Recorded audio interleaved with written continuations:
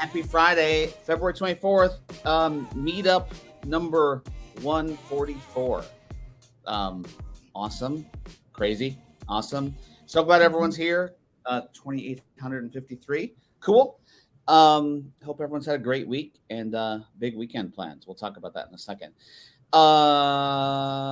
Jess, how are you? I'm good. Last Friday on the baseball. What's that? Yeah, I missed Friday. Like, how did it go last Friday with Ryan? Did he do okay? Ryan, Like, did you miss me?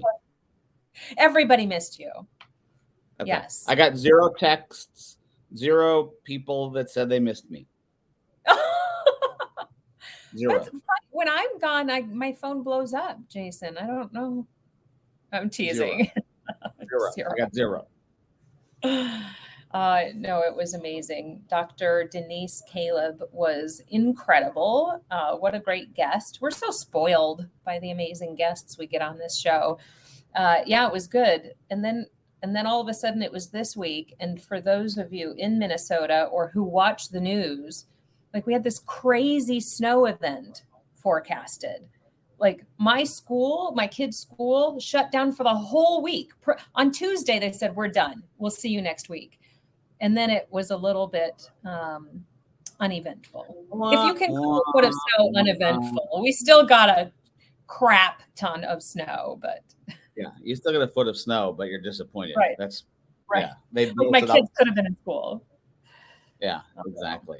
Well, thank you for covering last weekend. I had a great weekend in Oregon and Washington, visiting University of Oregon and University of Washington with my son and my mother, which was special.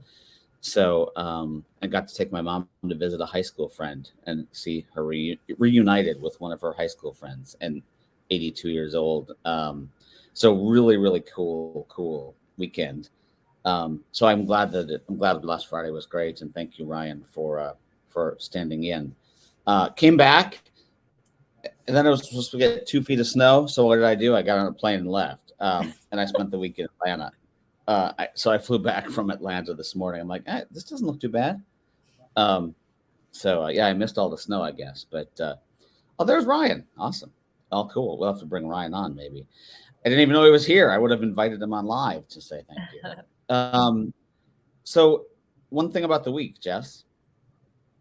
Mm-hmm. You need one thing. Oh, wow. Ron went to UW. Interesting. Ron, I love the University of Oregon. Like, I almost enrolled while I was there. UW is nice too, but I loved that campus in Eugene, Oregon. It was very nice. Go ahead, Jess. Sorry. Let's see. One thing about the week. So because my kids' school was called off, I had a little bit of PTSD, I'll admit, going back to distance learning. I don't think I realized how much that affected me going through that with my kids for so long when we did it. This time I appreciated it a lot more. I appreciated the bustle around the house. The cutest thing that happened was one morning I had a call at 9:00 and Bailey, my 5th grader, she had a little study group she had created with her friends on a group FaceTime. And she was asking me for math help. And I said, honey, does it have to be done right now? I'm going to go do my 9:00 call and then I can come and help you with your math. And she said, Mom, if you don't help me with my math, I'm not going to have a good job like you and I'll have no meetings to go to. Wow. She was very upset with me. If I don't do my math, I'm not going to have a job and I won't have any meetings.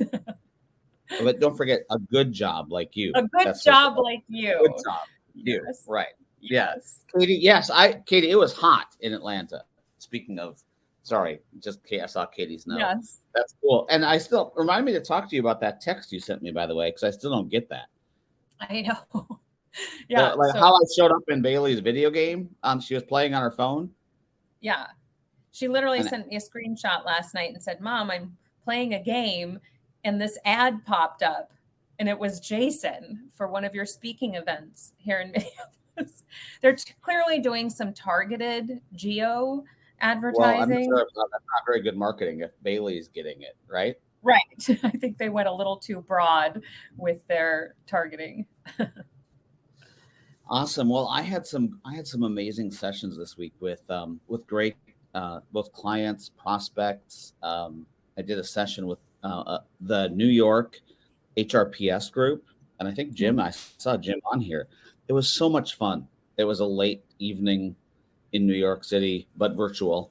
Yeah. But it was so much fun with the New York HR Planning Society group has such a great chapter, and Jim is on, I believe, and does a great job of programming. So I just loved that this week. I did like 5 of those this week, but I had a lot of fun at that one in particular. There were just some great questions.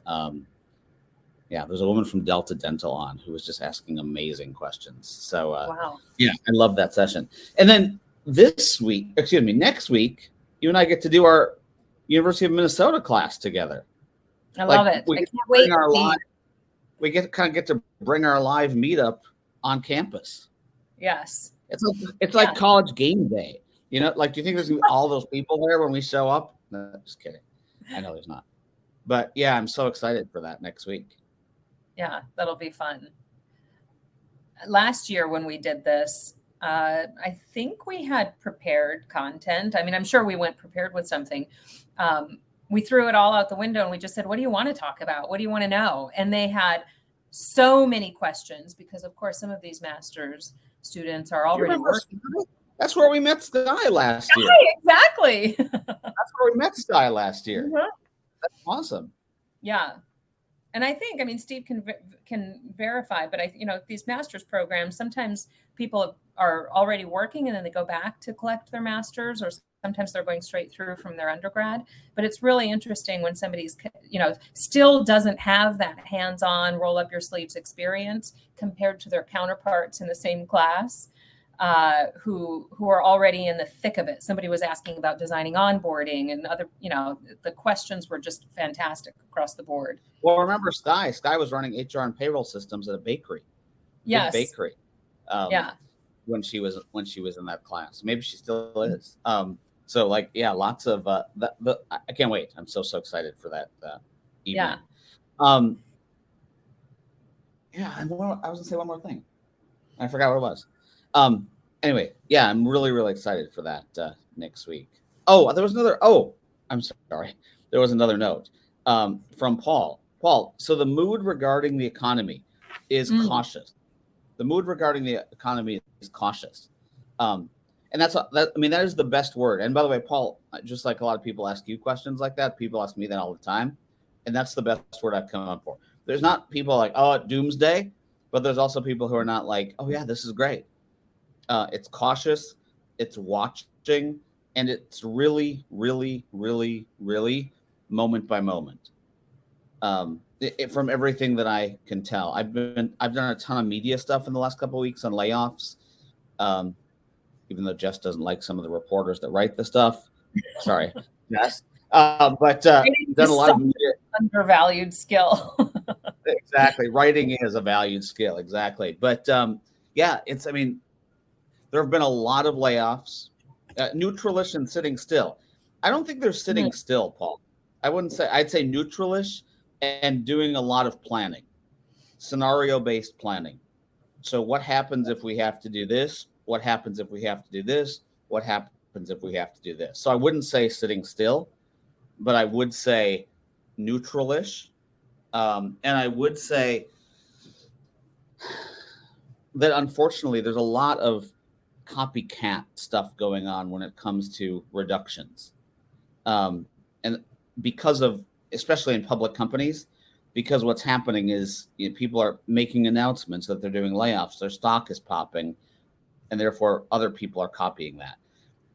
So you've got that combined with the lowest unemployment rate that any of us have ever worked with, which I think that's fascinating. None of us were in HR when this unemployment rate was this low. None of us. So, we've got mass layoffs all over the place that we're reading about, yet the unemployment rate being low. It's a crazy time. to be in the talent space, and even more important to talk about employee value proposition and employee experience, like we're going to talk about today. Before Jess, okay, before anyone does it, don't click on that link, because what you're going to end up doing is geeking out on that report and then not paying a dang bit of attention to what we're talking about. Because that's what I did on the plane. Like, you put that on the thing this morning, and I was on the plane this morning, and I was like, oh my God, I was so deep into the bowels of that thing. I know. It was crazy. Oh, we should do that. We should record our session. I don't know if Steve will I don't know if Steve will let us record the session, but we'll figure out a way to do it maybe. Steve, we'll talk about that return to, I mean, as you know, what was it, the UK or the EU, whoever just did their 4-day work week, trial with all these companies that signed up, and 90+% of them will stay that way. The results are in. 90+% of that trial are staying that way. We'll talk about hybrid. And Paul, if you come down, we'll buy you a drink. I have no idea what bars are left down there at the University of Minnesota. Like Bullwinkle's isn't there, Grandma's isn't there, but we could probably find a bar to go to afterwards also. Anyway, yes, Sally, good thing you emailed it to yourself. It's great light reading. Oh yeah, and Virtual HR Tech is this week also. Oh, marketing consultants aren't welcome? Oh, they're funny about vendors. They're looking at you as a vendor, Mark. Oh, dang it. Sorry, Mark. Mark, you could just say you work for Jen or something, and maybe they'll let you in. Yeah. No idea. Change your title. Well, these are recorded, and I'm like making a mess today. I should just stop talking. So I guess it's a good question. It's time for our question. How is everyone? First of all, anyone new? There's got to be new people with the numbers that we have here, but sometimes the new people don't actually say anything. That's right. If anyone's new, welcome. This is something that we do every Friday. The goal of it is to build connection, quote unquote, not just get people connected, but build connection. And one of the things that we do on every meetup as we start the meetup is ask, how are you? And you see people are already putting the color in there for those of you who've never been here. It's really three. Ben, welcome back. It's really three. It's really James. Hello, workers. Told you you'd be in the bowels. It's three answers to the question. How are you? Green, yellow, red. Green, yellow, red. Green, great day. Yellow, so. Red, not so good. Green popsicle, love it. Congrats. Green, Lisa, that's awesome to see Alyssa's green. Matt's here. Oh, I love the fact that Matt's here. Tammy, green.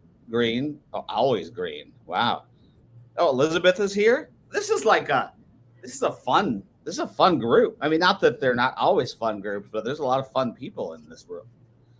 Chartreuse, of course. That's not one of the options, Mr. Ellis, but for you it is. Sherry Ann. Payday. We're going to get you from yellow to a little greener. Orange, starting to, like Jess's sweater, starting to tackle the job search for remote Canadians, trying to change the HR. Very cool. So green, a lot of green. So it's good. Also, the other thing we do is want to build connection in the community. We've got some really fun kind of announcements in the community over the next couple months about how to even make it bigger and better from a connection standpoint. But for now, put your LinkedIn address here. We're going to do something really cool to build community going forward. But for now, put your LinkedIn address here, and you guys can connect that way as well to share and chat with each other as need be. Jess, anything else before we bring on our guest? No, that's good. I want James to have some airtime. I can't wait to talk to this dude. Yeah. Now hold on. I have to get him on, and I have to find his song all at the same time. Oh, I know. When I had to produce Jason last week, it's hard, isn't it? Stressful. I should Right. be dancing and like entertaining everybody here.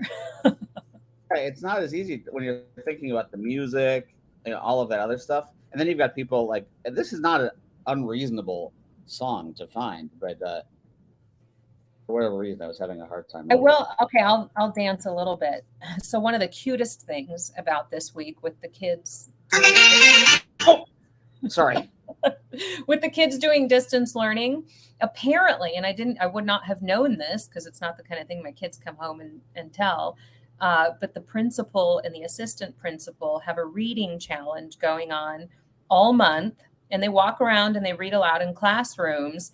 And the assistant vice principal recorded herself on video so that all the kids who were at home in the snowstorm could watch what she normally would have read in the classroom. And she read Langston Hughes, famous Black poet celebrating Black History Month. It was so sweet. I watched it myself without any kids, all 5 minutes of her reading about Langston Hughes. It was so cute. Sometimes I look at these schools early learning environments, and I realize they're doing a lot of things better than we are in corporate environments, just around culture and learning. And anyway, it was very, very cute. Did I buy enough time? You more than danced. Thank you. Someone asked if your internet handled all that activity. Yes, I think you've gotten it to that point. We made and it. I don't know how many people have seen the Workday commercials. Speaking of that, because I was about to say we have a rock star guest today, but it's those Workday commercials have changed my whole. Yeah, we're not supposed to say rock star, right? Is that what we're not supposed to say that in business because the rock stars get offended? We should ask the ED expert.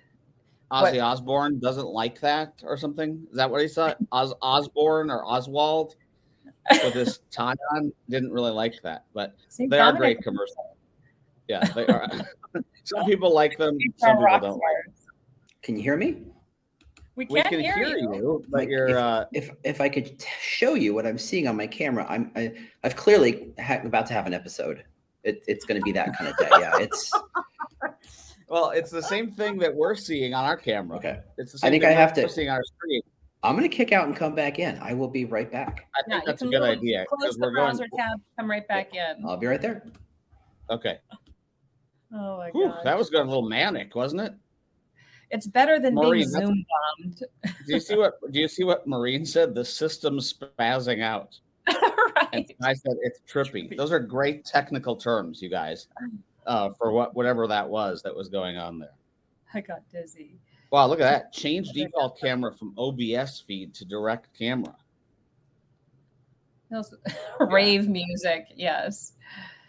I love it. People are still connecting. I'm seeing new names here. Maybe you guys are always here hanging out with us. Yes, let's try again. But I love seeing. Oh, that felt more promising. Oh man. All right, one more time. I'm going to try another browser. Hey, James, someone said change default video from OBS feed to direct camera. Yeah, I tried and it wouldn't show me a direct camera. Okay, I'll be right back. One more time. Sorry. Okay. No, you're good. It's just the buildup. Otherwise, we're just going to turn off your video and call a teenager to help. Otherwise, we're just going to turn off your video and we're going to talk to you because we just want to hear you. I mean, he's good to see too, right? Yeah, but for sure. That is for sure, Mark. Mark, by the way, I saw that picture of your leg. Sorry to see that you're hurt there. I don't know what happened. Was it Mark that hurt his leg? I think that's whose picture I saw. Did you see it? I haven't yet. Sorry to hear that, Mark.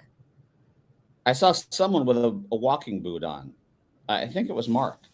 So, Mark, sorry to hear that. Yes, it is. It was Mark. I recognize that foot anywhere.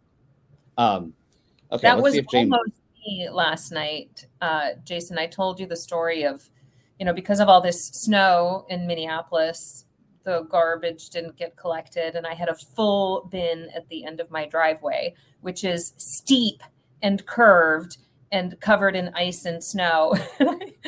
I had to, yes, of course, James, take your time. And phone might have to be a backup, pulling it up on the browser on the phone. but me pushing and pulling and trying to heave that full garbage bin up my iced, snowy, steep driveway last night probably should have been videotaped. I should ask my neighbors for their ring footage. Hey, you know what I was doing last night? I do. Playing Top Golf. So jealous. Yes. Yeah, has anyone ever played Top Golf? The most frustrating game, fun yet frustrating at the same time, because you can be a very good golfer and not do well on Top Golf. Why is it so different? And you can really be a really bad golfer and win at Top Golf. So I stand a chance. If you fall in the bad category, yes, you do. Yes. And I'm kind of a middle of the road, which really got me nowhere. So, but it was fun. Top Golf was fun out in Atlanta, Georgia. Sarah likes it. We should do like a Top Golf. Well, are we going to do the ice thing still? I have questions about that. Concerns. Are we still are we going to do the ice dive? Like, we're running out of time, I think. Based on the temperatures, we should have plenty of time, but I'm not sure and Steve can tell us. I've been watching your Instagram, Steve. Is it safe? I think the ice conditions. If the weird thing about snow is that it insulates, and that's why ice is not always safe on lakes, even if it's been cold for months and there's tons of snow. I'm not sure if the ice good through mid-April. Okay, we'll just do it. What's the danger of the ice cracking beneath us? We're going in anyway. Yeah. So we should just get on the calendar, right? Like, not next week. We'll have to look and see when we don't have a guest, because it's gonna be not that we're good at getting our guests on video anyway, clearly. But we'll have to do it at a time when we don't have a guest, so we can just be out on the lake like that. But yeah, we'll do it. It'll be fun to get that in this year. Yeah. And like Ryan hosted last week, so that means he's for sure there. Right. Anyone who's hosted has to be there. Going in, plunging. Yeah. Getting in the water. Okay. What about James? Where'd he go? Fun. Yeah, we can fundraise. We did Ronald McDonald House. Oh my goodness. Third browser. What? I mean, my goodness. He is there. We're really good at dancing. We do it all the time. Good to see you, James. Hey, everybody. Hey, great to see you, Jason, Jess. How you guys doing? Thanks for being here. Do I need to do this again?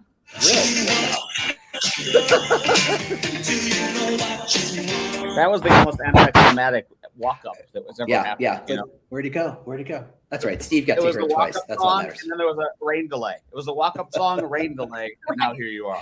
It's all about increasing anticipation. It's the friction and the release, and the friction and the release. And suddenly the ball dude's there, and you're like, oh, I can't believe he's here.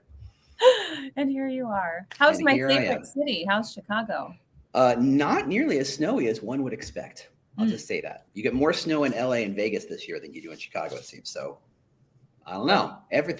What's global warming? What are you talking about? That's clearly a fake. Right. Yeah.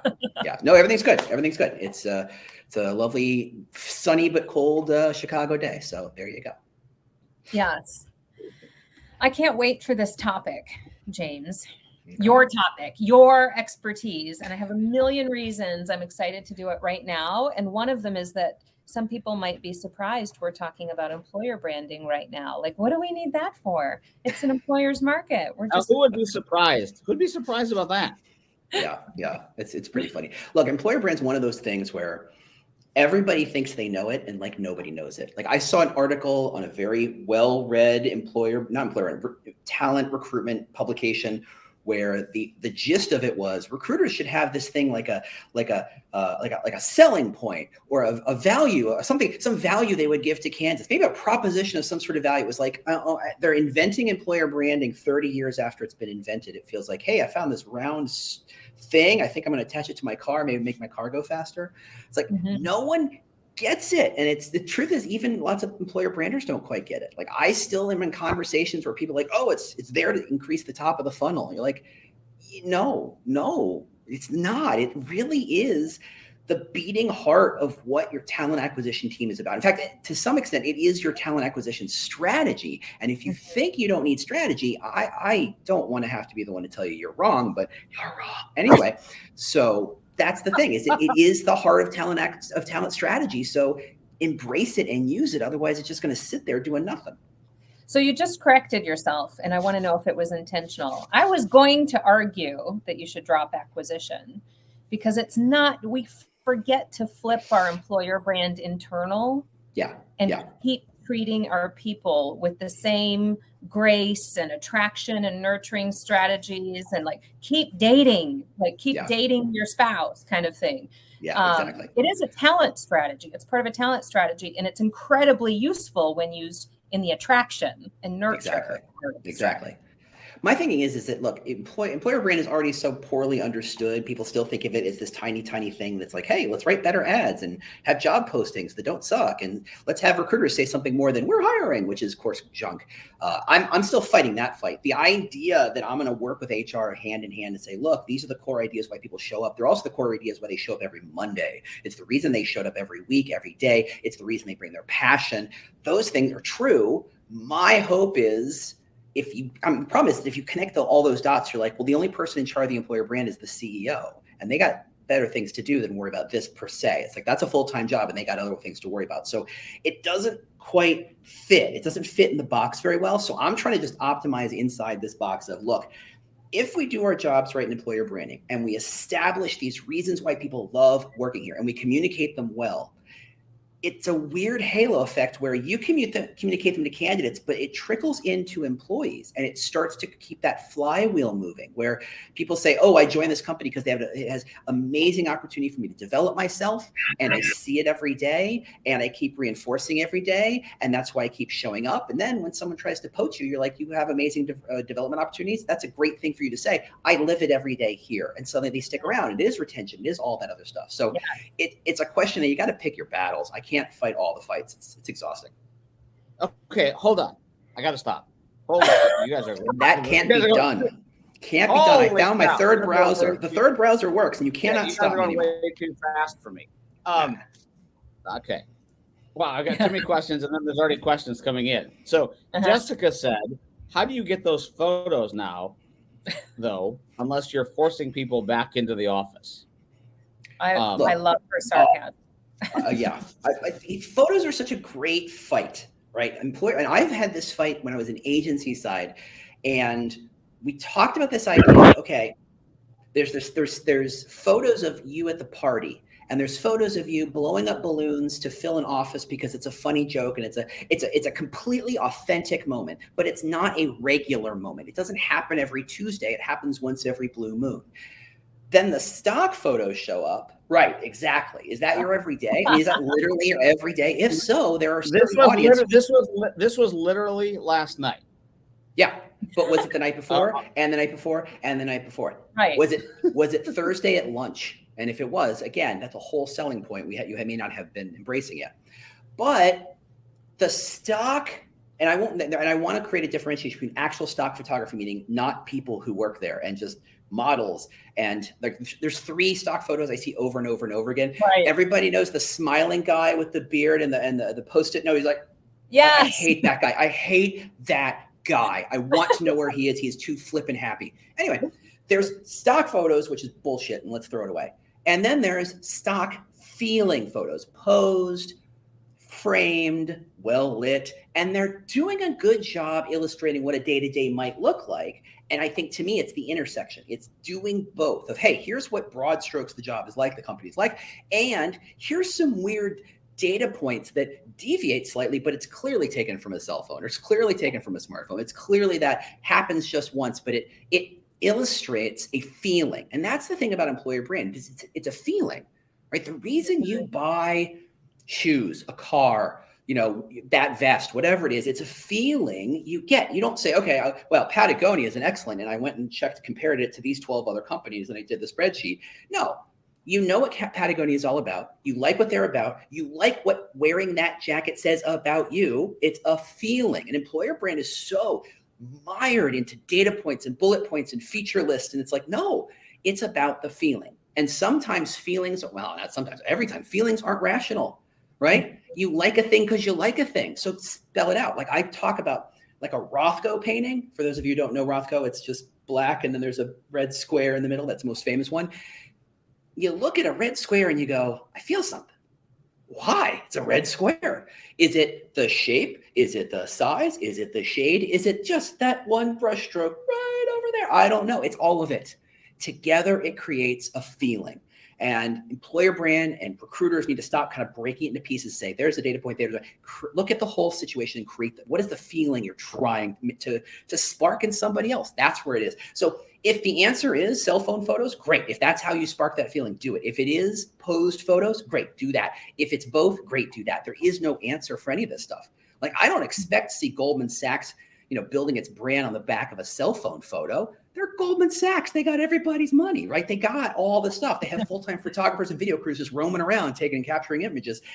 I expect gloriousness from them. Your local Bob's House or whatever's, it's different.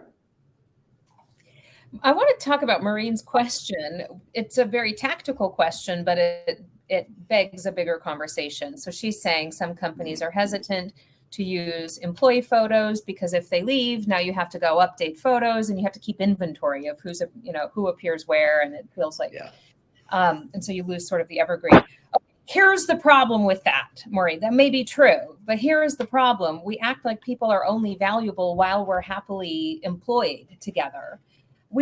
This drives me nuts, James. Why don't you treat your alumni like an extension of your community? If you're an employer, you have a talent community. Hopefully you have pre-employed talent community members. Those are the people who are aware of your brand, went through efforts to attract them. They're super excited about what you offer, Yes, they admire your values. Maybe they buy some of your products already. Like that's ripe talent community. You can do almost anything with them. You can hire them, you can sell them stuff, you can whatever. Turn them into get advocates. Referrals from them. Some of them you hire, like your own workforce is the most active and sticky part of your community if you're doing the right thing with them. But even when people leave, why do you not put them in an alumni community and keep talking to them and keep serving them and keep, that brand loyalty? I think we think about this in the wrong way. And maybe that's why we go wrong and get a little transactional with our employer brand as well. Yeah. Well, I want to kind of break apart Maureen's question. It's not the company thinks that, it's HR who thinks that. Let's just be crystal clear. It's HR whose stick is firmly ensconced up the rectum. But anyway, and I love HR, but I also like to, hey, that was a medical term. That wasn't even swearing. Okay. We haven't even swearing. And of course, there's the employer brand axiom that says if you do a video or a photo of it more than 2 people, one of them is guaranteed to quit in the next 3 weeks. Guaranteed. Every single time, it's just like clockwork. And you can't say, let's just build this machine to generate content over and over again. The truth is, if they said that thing, if they had that moment in front of the camera, it was true in the moment. You don't say that photo's 5 minutes old. It's not true anymore. It was true in the moment. It's using to express an idea. It's using to elicit a feeling. What the heck's wrong with that? What's wrong with that? Just because they left. Now, HR's argument is always that, well, if they left, they might say some horrible things about you. And like, yeah, but they won't. If you treat them right, sir, in the back, in the back, you had a question, sir? Yes, please, right here. Sorry, that was the only way I was going to get my question in. And Nancy prompted it, the same question I was going to ask earlier, but now since Nancy put it in there, I'm going to talk about it. So this group I was presenting to, maybe you heard, I was talked to a New York HR Planning Society group earlier this week. And one of the questions that they actually asked me, my topic was on employee experience. And they actually said to me in a question, what's the difference between employee experience and employee value proposition and employee branding? Has employee experience just taken over employee value proposition as the cool thing? Are they different? So I would love to hear you talk about that because I think it's a fascinating question. And I think there's I think unfortunately the answer is it depends, but I'd love to hear your take on it. All good questions have an answer if it depends, of course, right? look, I'm going to ask recruiters right now, if I said, can you come up with 50 positive things you could say about your company right now? Is there anybody in this room who could not do that? 50. That's a big number. And that's a big number. Now, when you go say, you should join our company, reason number one, blah, blah, blah. Reason number two, you don't do that. You don't give me 50. What you do is you cherry pick. And you don't cherry pick based on, this is my favorite today. You cherry pick based on this idea that we want to be known for a thing, right? What's the difference between Nike and Adidas sneakers? Nothing. Not a thing, right? There's no daylight between those things. And yet people love Nike and people love Adidas, or Adidas if you're in Europe, right? Just being particular about that. I know I get calls. The difference is how you feel and how you perceive. It's the idea that Adidas's marketing is all about meet the superstars who wear our amazing shoes. And Nike's message is always about everybody who wears our shoe is a superstar. Mm-hmm. Well, the difference is not existent. And yet people feel things about certain things. So the experience is the totality, but you can't encapsulate the entire experience. So what you do is you cherry pick the things that strategically you say, this is what makes me different, right? This is the thing I want to be known for. I want to be known as the caring company. I want to be known as the opportunity company. I want to be known as the status company. I want to be known as the company that pays you more than anybody else. And that's why everybody wants to work here, Netflix or Goldman Sachs, either one. I want to be known as the company who develops its people more than anybody else. I want to be known as the company that supports its teams more than anybody else. All those things may be true in your company, but what do you go to market with? And that is what employer branding strategically is about. And then you go put a super fine point on that thing as what's your employer brand, your EVP. And you say, in a nutshell, it's this plus this, or it's this and this, or this and this. Like it's super, super tight. It is the tip of the spear. The challenge most people have with employer branding is when I distill the entirety of the employee experience down to a little bitty thing, they say, our company is bigger than that. And you're like, yes, but that's the tip of the spear. The spear gets way bigger back end, right? It's just how spears work. That's the thing, is that in a crowded marketplace, you type in a job in LinkedIn or Indeed jobs and you say, show me all the project manager jobs. There's 4 trillion jobs come up. How do you pick? And the answer is the hook of the brand is something you like and you investigate further, right? The employer brand isn't a novel. It's the title of the novel to get you to go, I wonder what's in this novel. And you do your own research and you make your own decisions and you have these feelings. You can't be everything to everyone, correct? So who are you for? What are you about? What is the hook that's going to make people want to learn more? That is the difference between employee experience, which is big and messy and sloppy, and employer branding, which is a little more strategic in how it presents that employee experience. And not only just can I just one quick follow-up? Yes. And then back over to you. So how often yes, that's what we do all the time. Yes. But I have the lighter in my hand today. So I have backup. Hi, everybody. How are you? Not now. Now. I have I don't know. Brought a knife to a gunfight. How often does the employee value proposition, is it bait and switch? So, I do all this stuff. I say those 50 things, and then all of a sudden they get there. The employee experience isn't good. Nothing matches what we said, et cetera, et cetera. And then all of a sudden we're like, I mean, how often does that happen? Because that's where I think everything you're saying about employee, the tip of the spear is great. But once you're there, you're not just the tip. It's the whole thing. Yeah, and that's where it falls apart if you don't follow through, in my personal belief. An employer brand is endemic that we end up being cheerleaders. It is really a sad position when we're not cheerleaders. We really should be tellers of a truth, but a particular kind of truth. So here's the thing. So let me give you a story. You're looking for a job. It's a company you've never heard of, and you go on Glassdoor and you read the company. Let me read the reviews. And someone says, this place is a nightmare.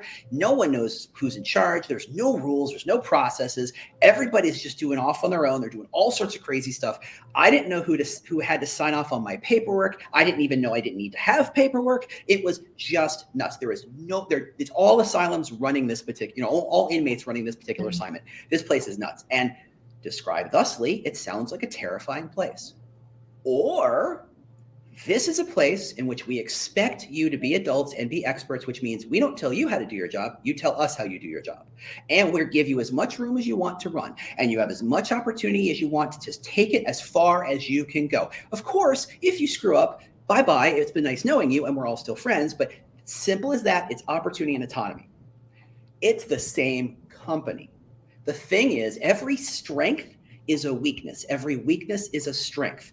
Everything you love about the brand, there is a dark side to it. A company that takes care of its people, that sounds fantastic. Yeah, except it becomes a bit of a nanny state and it becomes overwhelming. And it's like, oh, you can't really make an individual decision. You want a place where it's all about, I don't know, opportunity? Great. But that means you have to take those opportunities or else you're going to be the one left behind. Every good thing has a dark side. Employer brand needs to embrace this idea that every good thing has a bad part of it too, and talk about it and not treat it like cheerleaders, because here's the magic trick. The dark side proves the good, right? If I just said this is a place of maximum opportunity and maximum autonomy and it's wonderful and it's pupsies and daisies, you go, yeah, it's a recruiter trying to sell me something. And that is. But if I say it's a place of maximum opportunity and autonomy, by the way, it gets a little crazy because of that. I go, you must be telling me the truth because you told me something negative that supports the way I think about the positive. I get this.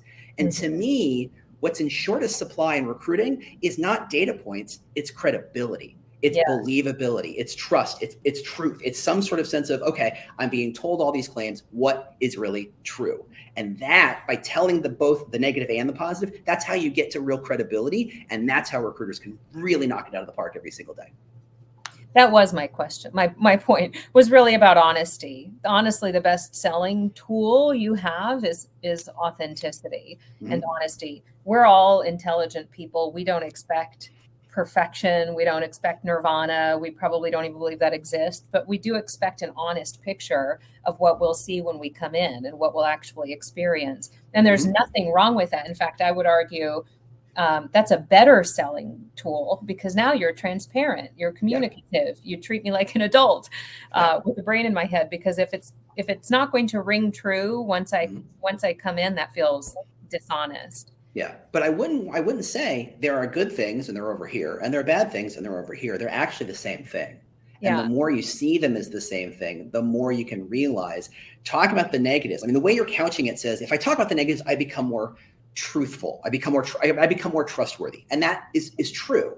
What I'm saying is leverage the negative side to make the positive even more effective, because when that happens, when you say, look, we really are about autonomy, it makes it crystal clear for the candidate to choose yes or no. And that's really what it's all about, making a truly informed choice. I want this company or I don't want this company. It's the companies who just plaster great place to work logos everywhere on their LinkedIn and career site. And like, great place to work for who? It isn't going to be me because you haven't really done a good job selling it. I mean, let's be fair. The phrase great place to work is a partial sentence. It is not a complete thought. It is a great place for whom, in what way, and how does that manifest itself? And that's the problem, is we slap these labels and say great place to work, and it makes us cheerleaders, which I hate. So tying all of this, you. Tying all of this to low unemployment rate, tying all of this to, hey, your company just laid off 10,000. Why are you saying you're hiring? Let's tie this to the now of work a little bit and say, is employee value proposition more important, less important? Should it stay the same, even though all the rest of the stuff around us has changed? You know, companies haven't decided whether people are working 5 days or 4 days. Companies haven't decided whether people are going to the office or working from home. Like, how do you market that? The employer brand is the why you made those decisions.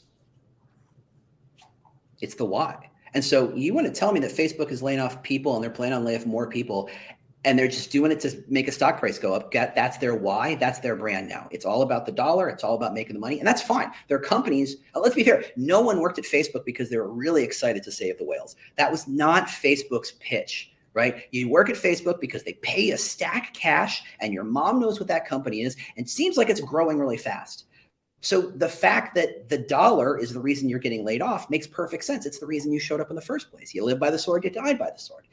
Alternatively, these smaller companies who can't, offer these kind of massive cash bonuses and massive salaries, they have a different reason to do what they do. They have a different way of approaching why they hire and who they hire. We're about collaboration and teamwork. We know that we is always better than me. That model is crystal clear. And then when they have to lay off people, they say, look, we decided to lay off people. We made that decision. It's the why behind all this headlines and all the things, the splashy things you say. When you get to the why, things make sense. It's when you don't have a why that it looks like it's just some jerk in accounting, some, bean counter said, okay, red line, the top 4%, get rid of them and blah, blah, blah, blah. There's no why to it. And without that why, you just project your own and it's never positive. It's never useful. So understanding your why and communicating it tells the story of why you chose to let people go and why you're still hiring or why you're continuing to hire in this direction or for these roles. That is something we let go. We just look at your average job posting. It's just a series of ugly bullets that seem angry at people who read them, right? It just seems like we don't like you. And if you just actually read these things, well, yeah, like they're flipping you off. They really don't like you, most of these job postings.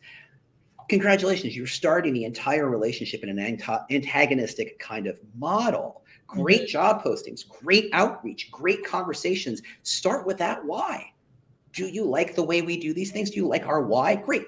Learn more about us and make your own decisions. That's where employer brand should be kind of interweaving some of that strategic why modeling inside these larger, whether they're macroeconomic, whether they're macro decision, macro business decisions, whatever. If you're a big company, there's an inherent bureaucracy and there's an inherent kind of like, hey, you're a cog in a machine and sometimes you're great, but you just got the line and that's how it is sometimes. But the why can help make that story more interesting and engaging for the company for the future. And it can be useful for the person being let go to say, I understand why I was being let go. I want to answer Paul's question because this is the scab I couldn't wait to pick with you. Employer brand should matter all the time, right? Not just in a candidate-driven market. 2 reasons that's a yes. And one of them actually goes back to that global labor market article I sent earlier in the chat. If you look at the macro trends and what has happened and will continue to happen to our global labor market, I know it's deceiving right now. It's artificially deceiving because unemployment is so low. But this is a global macro trend that shows us, unless a meteor hits us or something, that shows us the talent market will continue to constrict for lots of reasons. The article explains very well. And anybody who's heard me talk about this before, I love to call bullshit on this, but it's true. It will continue to restrict. The part that I call bullshit on is that there's so much untapped, underrepresented, underutilized. There's so much talent we will be forced to activate that we haven't done a good job activating before.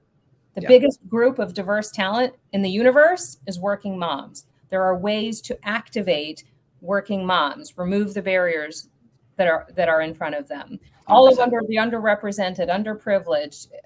There's millions of pockets of talent that we will now have to upskill and activate better than we ever have before to overcome what has only just started at a global macro level. Employer brand is going to matter more than ever. You literally need to know exactly what you stand for and what you offer and how you're going to overcome those talent barriers because you're going to need people. Yep. Forget these like short-term reactionary layoffs we're all seeing right now. You're going to need people more than ever, and you're going to have a good story to tell. I take it even a step further. I think, I'm a big Tom Peters fan, and maybe there are people here old enough to remember Tom Peters, and I just adore the man because he got paid to wade through a ballroom full of 500 executives and tell them how stupid they were. I mean, my goodness, who does not want that job? That's the best job in the world. He always joked that for the 80s and 90s, we spent so much time and money hiring the best and brightest and asked them to leave their brain at the door. Right? We said, don't bring your passion, don't bring your thoughts, just show up and do the job you're told to do. Now, in the last 20 years, we've seen a shift. It's just not happened all the way. There's still so much in people, and there are so many people that we could be tapping to say, look, join this particular, and let's not call it a company. Let's call it a very particular revolution. It's a very, very tiny 7,000 person revolution where we are going to change how people buy sneakers, how people get taxi cabs, how people, whatever. It is a tiny revolution. You are not hiring people, you're finding volunteers. You are finding people who are going to give their blood, their sweat, their tears, their passion, their excitement, their interest, their attention to your revolution. And when you start to think about people that way, it radically changes how you approach talent acquisition, HR, attraction, all that stuff. You are making these tiny revolutions. And so there are plenty of people, and I think that the value of employer brand is that not so much that you get to activate these people, is that you get to tap into a resource that you didn't get to tap in before, because most people are very, very smart and they give 20% at work, right? Because they're doing what they're told. Like, no, hey, I made it a suggestion once and I got smacked down. Guess what? I'm never doing that again, right? You're just going to get my action. You're not going to get my mind. And the more you have a company of people's minds who are pointed in the right direction, the better that company is. Any sports team, any sports coach will tell you, it's not that you have rock stars and athlete stars. It's that everybody is connected and they understand what they're doing this for and how they're helping each other, because the we always beats the me. That is a model that more companies should be involved in, should be embracing this idea that it's not about hiring the best of the best every time. It's about saying, look, we need people who understand empathy and who understand each other and are willing to step up and are willing to say, that's not my job, but I want to be a part of that. And I want to help out, who do that magic trick of saying, I'm incredibly busy, but that's really interesting. So I'm going to find the time for that idea. That is how human beings work. But at some point we go to work and we forget that, right? We get it human resourced out of the process. We deal in concepts of man hours as if that's a thing. And that's employer brand says, this is the North Star. This is the revolution you're joining. This is why we do what we do. It's a tiny piece of that bigger picture of the now of work, but it's a valuable piece. It is that strategy of why this person, why now, where are we going, and how are they going to help us take us there? I love it. Talk of a revolution. Question. Yes, in the back. Thanks for. So why do you think that employee value proposition is oftentimes led and discussed in the talent acquisition function and not discussed as much in the other functions within HR?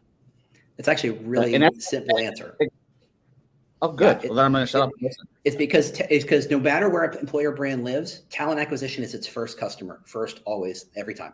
Always. If you are trying to build an employer brand in marketing, you should be spending most of your time in talking to talent acquisition, serving talent acquisition. How can I write a better job posting? How can I write a better headline? How can I make a better video for you? How can we talk about your outreach? Everything is about serving them first, because if you don't serve them first, it's like saying, okay, how do you fix a leaky pipe if you don't turn the water off? You're just bringing in more bad people and you're focusing on people who are already here. No, start where the water is and say, okay, let's change the water at the top of that particular. I've got 4 metaphors here. I'm trying not to mix them all up, but I'm gonna. But we want to make sure that at the fountainhead of it, you're not like bringing in bad water. You're bringing in clean water, and that's why employer brand always starts in talent acquisition. Should it live there? I don't care. I'm completely agnostic about where it should live, so long as it realizes it serves talent acquisition first, but only first. Second, third, fourth, fifth, there's plenty of other people who need it. Mm-hmm. Yeah, and what I want to make sure, James, is that when we think about this employee experience and then alumni, that it keeps flowing. Yes. Yeah. Yes. Because the problem is that I see way too many organizations, talent acquisition owns it. They pay the money to get it done, which is all cool.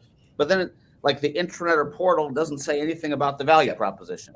And then this person leaves and we don't talk about the value proposition because talent acquisition works north-south instead of east-west. And that's where that's why I asked the question, because it bothers the heck out of me when it feels like a bait and switch. Like, hey, we'll get you in, but then once you're in, it's going to feel different than what we said. Yeah. And that's the hope, is that in talent or employer brand should start there, but it should leak through. Like if you say we're all about opportunity and you tell that to people coming in, you're actually bringing in people who want opportunity, which means your staff now has more people who want opportunity. Some of them will leave because they're like, what is some opportunity? I don't want this opportunity. They leave, which means you have to go hire more people and talk about opportunity. So employer brand is a filter by which you bring in the people to effectively manifest the ideas in the EVP. Is that a slow play? Absolutely. Absolutely. That's not happening on flick of a switch tomorrow. Right. I mean, for example, I fell in love with your revolution. I just fell in love with your revolution. I'm going to use it. I fell in love with it. But I guarantee you that if a manager doesn't think that way, it's going to fall apart faster than you can spell revolution. Yep.